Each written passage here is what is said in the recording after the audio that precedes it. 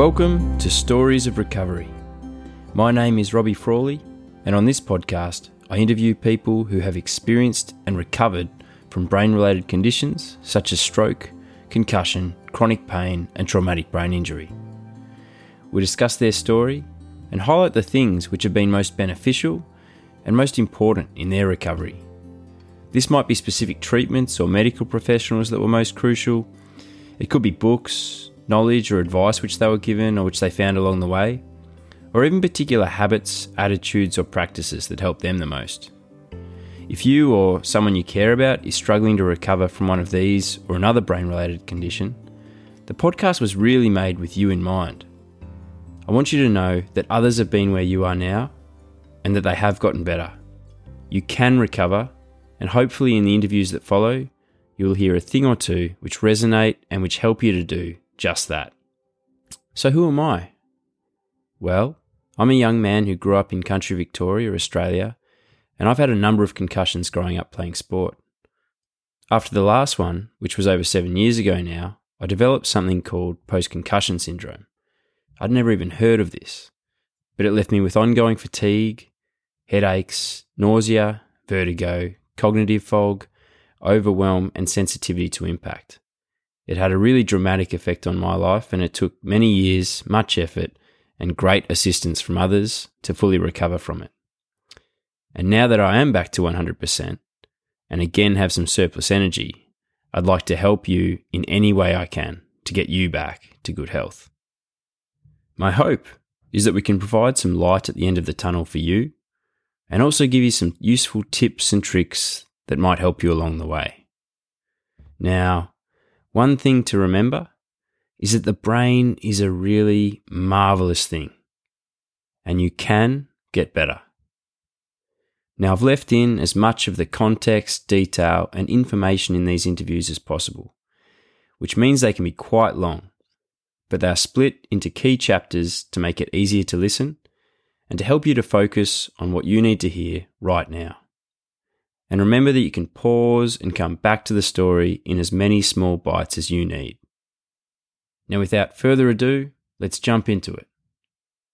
In this episode, I'm speaking with Sally Kelly, a triple Olympian, a world record holder, and a world champion in the sport of rowing, who's also a mother, a teacher, and a stroke survivor. Following the birth of Sally's second child in 2011, she experienced a seizure, and upon returning to hospital, discovered that she had a blood vessel deep within her brain which was ready to rupture. Sally needed to undergo brain surgery to remove the blood vessel, and though this was successful, she awoke from the surgery to find that she could not move half of her body. She had suffered a stroke on the operating table, and this is when a whole new journey began, one in which she drew out all of the learnings from her Olympic career. This conversation took place remotely in October this year, following several delayed attempts to catch up in person due to COVID border restrictions.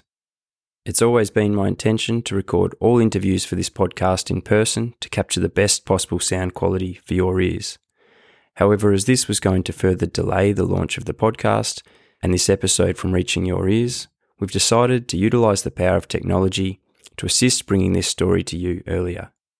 As a result, this conversation took place in two places at once, both on the lands of the Gunditjmara people of southwestern Victoria and the Turrbal and Yugara people of southeast Queensland, and I would like to acknowledge them both as traditional owners of their respective land. I would also like to pay my respects to their elders, past and present, and Aboriginal elders of other communities who may be listening to this conversation. I wish you courage and energy on your own journey forward, and I hope you enjoy this wide-ranging conversation.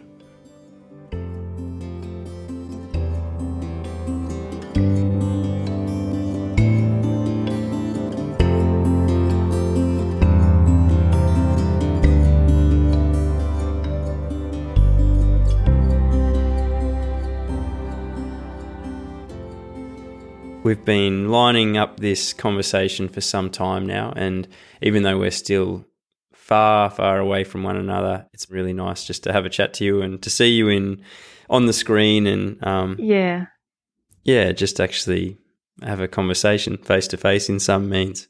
Yeah, it's long overdue, isn't it? It absolutely is. It is. Now, you have a very impressive sporting resume. 3 Olympics, a world record, gold at the Under-23 World Championships.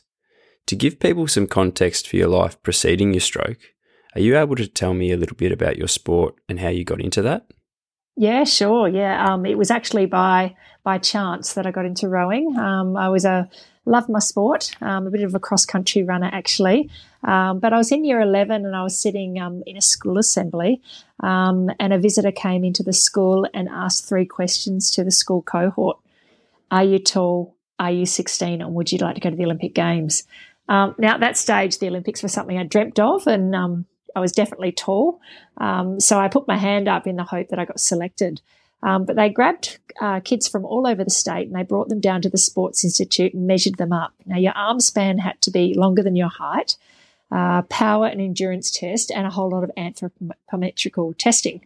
They narrowed those kids down to 10 boys and 10 girls and told us that we were going to be the future Olympic champions of rowing. Wow. Now, at this stage, I'd never rowed before and no one else had ever rowed before. And I think that was by design, that they'd gone to schools that didn't offer rowing.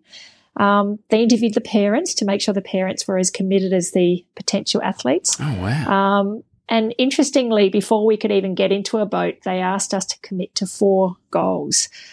So we sat upstairs in the boathouse, and I know in Melbourne, you know boathouses quite well. Yep. We have some in South Australia. And we sat up there and they said, in your first year, you need to learn how to row, but also be good enough to be selected for the World Junior Championships in Norway. Now, that was massive. And saying to a 16-year-old Norway, I mean, that was enough to get me started. Then in your second and third year, the World Senior Championships in the USA and Finland. And then the 4th year, the Olympic Games in Atlanta. So, I mean, pretty exciting stuff when you're that age and all the travel that they talked about. So I was pretty locked in. I decided to give up my cross-country running and give everything I had to this new sport called rowing. But, you know, being a 16-year-old kid, you think your future is set. You know, I thought I'd just finish off year 11 and 12 and relocate to the Australian Institute of Sport, you know, and then turn up to the Olympics, pick up the gold medal and rake up all those ticker tape parades. Yeah. But obviously it wasn't that easy. So interestingly, training was twice a day and it was 6 days a week. Training started at 5 a.m. That was a big shock for a lot of the kids, a lot of the athletes. And the dropout rate was enormous. But it was my best friend and I that managed to stay and push our way through to that first World Junior Championship together. She ended up winning a gold in the pair and I won a silver in the single. And we went on to do many World Championships and Olympic Games together. That's awesome. So it was a really exciting talent identification program, and it was pretty successful. Very effective, many of the athletes, within 4 years were standing in the opening ceremony at the Olympic Games. And, you know, to tell you the truth, Robbie, it was amazing. You know, to be 4 years learning to row to getting to the Games was, you know, just a dream come true. Yeah, absolutely. But those 4 years were quite crazy, you know, going from a school kid to an Olympic athlete and managing all that schoolwork and the extra training. But I look back on those incredible psychological lessons that we learn, you know, as athletes. And, you know, I look back and those were the lessons that I guess saved my life, you know, when I had the stroke. So those lessons were priceless. You know, the physical training was relentless, but that psychological training, that was just priceless. The things that we learn through sport is amazing. Beautiful. All right. Well, and then let's move forward. So I'm guessing this was around 2012 then when you just come back from the Olympics. Is that right? What was the time period? Yeah, no. So I finished in my last Olympics was 2004. And then I had 2 children after that.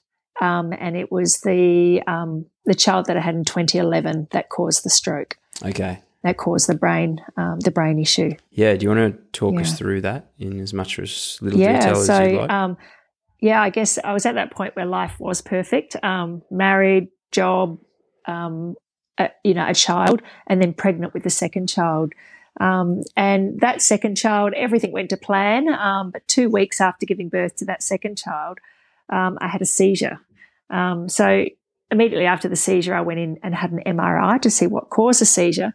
And they found what we call an arteriovenous malformation, so an AVM. And it's a cluster of blood vessels that you're born with that had been with me through my whole life and perhaps bleeds under stress. So I guess the stress of childbirth brought on a seizure.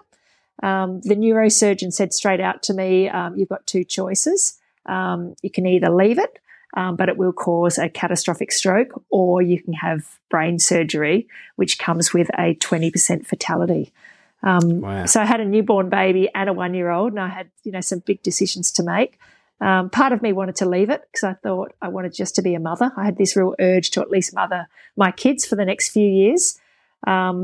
But the other part thought I need to get this little nugget out and carry on. So I negotiated with the surgeon to delay the surgery by 6 months.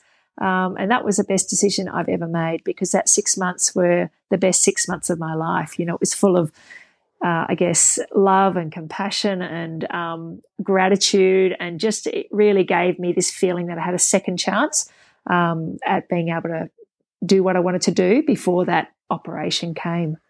So I look back on that 6 months, and I made sure every day, was filled with, looking at every sunset and sunrise and spending time with my kids and calling friends that I had lost touch with. It was a real motivation, when you're being told that you've got a 20% fatality coming your direction. Yeah, that's incredible. The other thing that makes me think of when, he said a period of stress can cause this, and I just think, you've just been through 3 Olympics. Like, you've pushed your body so hard, and it could have theoretically gone during any of those.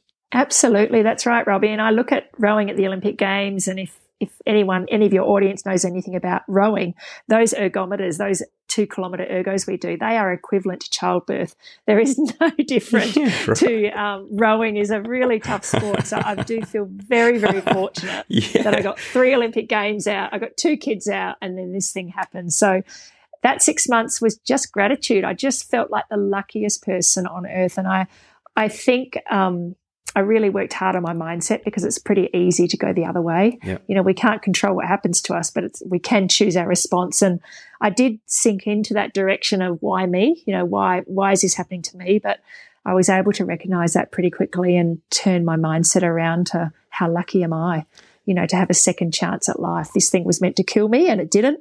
And here I am now having the opportunity to have some surgery.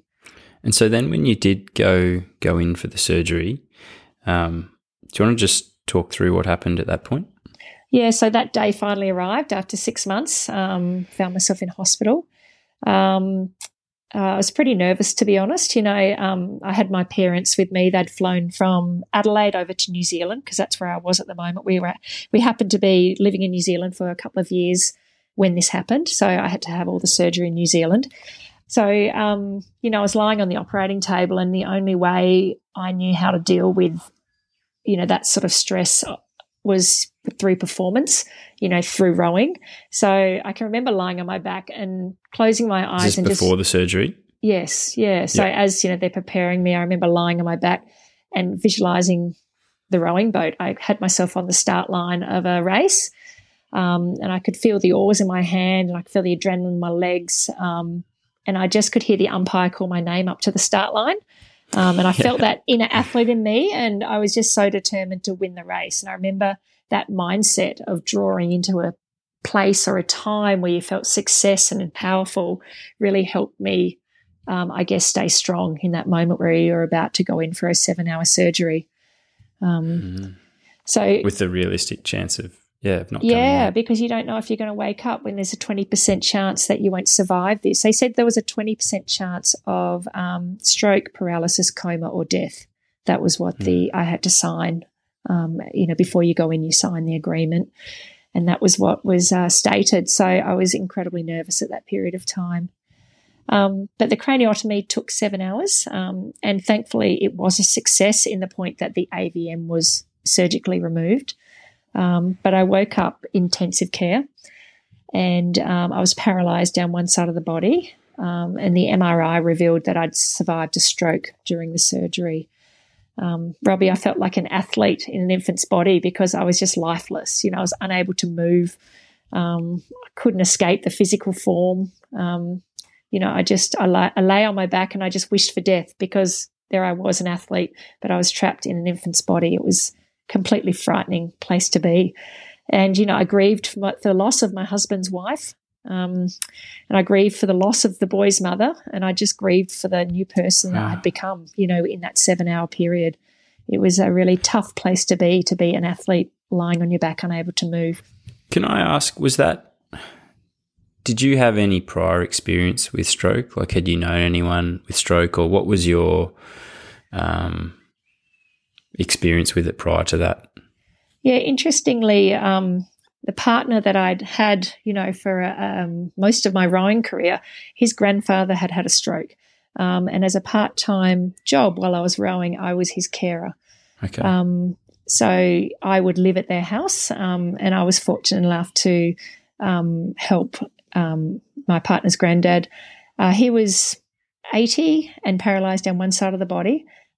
So I would help him, with dinner and things like that. But it was really hard to put two and two together. I always assumed stroke happened to an elderly person. Yeah. I'd never heard of stroke happening to a young person, so I was being educated very quickly. And I thought stroke happened due to unhealthy diet. It was that sort of stuff. Yeah. I didn't think stroke could happen to a healthy young athlete. Which would have been so I was educated terrifying. pretty quickly. Yeah. And stroke does happen. It doesn't it happens to anyone, and that's what I've learned since. It happens to any age, any health, which is where I'm quite passionate about now, helping those that were in my situation as well. Yeah. Absolutely. So what did you get told at that time by the medical staff? What did they tell you, or what do you remember of that? I remember, there was when you come out of a craniotomy, there's a lot of brain swelling. So there is a lot of being told that perhaps this is not a stroke, perhaps the brain's just swollen, perhaps you'll be able to move again, perhaps you won't. I guess there was a little bit of confusion as to what was going on there, and I was told to have a bit of patience and just see how the body responded over the next 2 weeks. So I just lay on my back for 2 weeks. It was pretty hard to do when you just want answers. I'm used to I had a newborn baby. I had a husband that was trying to, look after our mortgage, and also a 1-year-old child. So it was a really tough time to be waiting to see what the body would do. And each time a doctor walked in, I'd say things like, tell me, when is movement going to return? And each doctor was as vague as the other, They just say they don't know. Did you ever get a sort of a definitive, yes, you've had a stroke, it's, this isn't going to come good now? Yeah. And what was the messaging at that point? Did they give you any information in regards to, or expectations of time frames and what your rehab, how long you would be in rehab and the degree to which you would recover, or they expected you to recover? So, after 2 weeks when there was no movement, I really needed an answer. I was young. I had 2 kids, 2 weeks old, a 6-month-old and a 1-year-old, and I needed an answer. So I asked to have another MRI, and we found a bleed on the brain, which showed I had a stroke.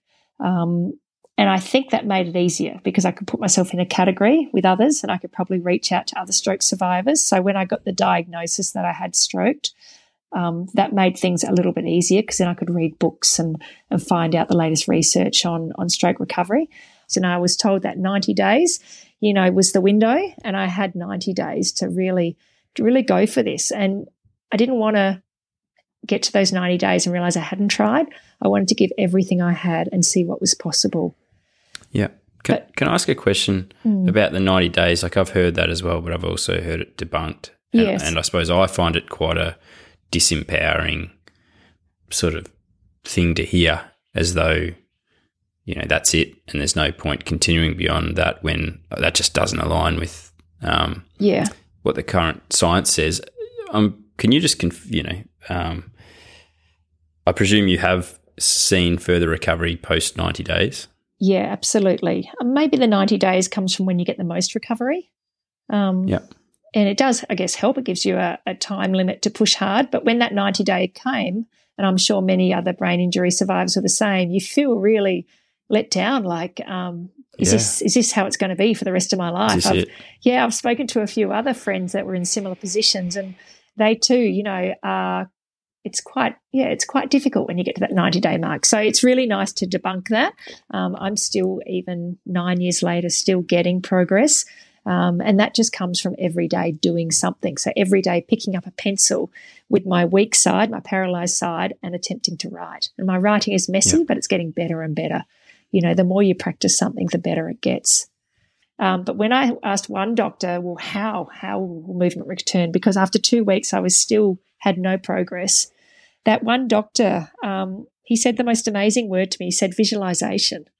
And I thought, bang, like visualization, this is something I had done for 8 weeks prior to the Olympic Games when I had broken my rib. I had sat there in that boat park visualizing movement. So from that point on, I felt really empowered. I knew how to visualize. I was a good visualizer. It was something you could do. Yeah. And I think giving the patient the power gave me so much hope, So I actually designed a training program that was eat, sleep, train, repeat. And training was simply visualizing myself holding an oar, visualizing the lactic acid, trying to feel lactic acid in the legs, trying to feel a crosswind on my face, trying to hear the umpire. And I say this to stroke survivors or anyone with a brain injury that's lost some movement. We have to go back to a familiar place and try and feel that sensation that place gave you. Perhaps if you're a golfer, feel what the rubber feels like in your hand. And I think any of those neural pathways it's still there. And I really believe that you can reconnect them if you can visualize the movement. And we do know that that's how visualization works. It connects neurons and it fires neurons. And even if you can't be physically seeing the movement in your body, you can be physically activating those neurons by visualizing a picture. And that was the start of my recovery, whether it was the ownership of the training program or was it the neurons firing. But from the next point on, I started to get slight twitches in my leg, and I could start to see that there was going to be some movement coming back. And how long were you in hospital? Yeah, so I had 2 weeks in hospital, and that was because I was waiting for a bed in the rehab centre. And then after 2 weeks, I was moved to a rehabilitation centre. I actually thought the rehabilitation centre was going to be like the Australian Institute of Sport. I had it in my mind that perhaps there'd be physios and nurses, wanting to coach me, and they'd be doing research and I'd be like the athlete. So I was really optimistic that this was going to be a place where I'd learn to walk and dress and, break records. I was very optimistic. But when I got there, it was a typical rehab centre. There were 6 elderly stroke patients sharing a room with me. We only had a curtain dividing us. I was issued adaptive cutlery, commode, wheelchair, green uniform, green gown, and I was just told to rest my brain. And I can remember getting the nurses to close the curtains, and I just burst into tears. I'd never felt so low in my life. It was just a point where I felt, like this is where I was going to spend the rest of my life. It was a really tough place to be, especially being told to rest your brain, and when you're given all the adaptive cutlery and things in the commode, it was heartbreaking. Yeah. It was really tough.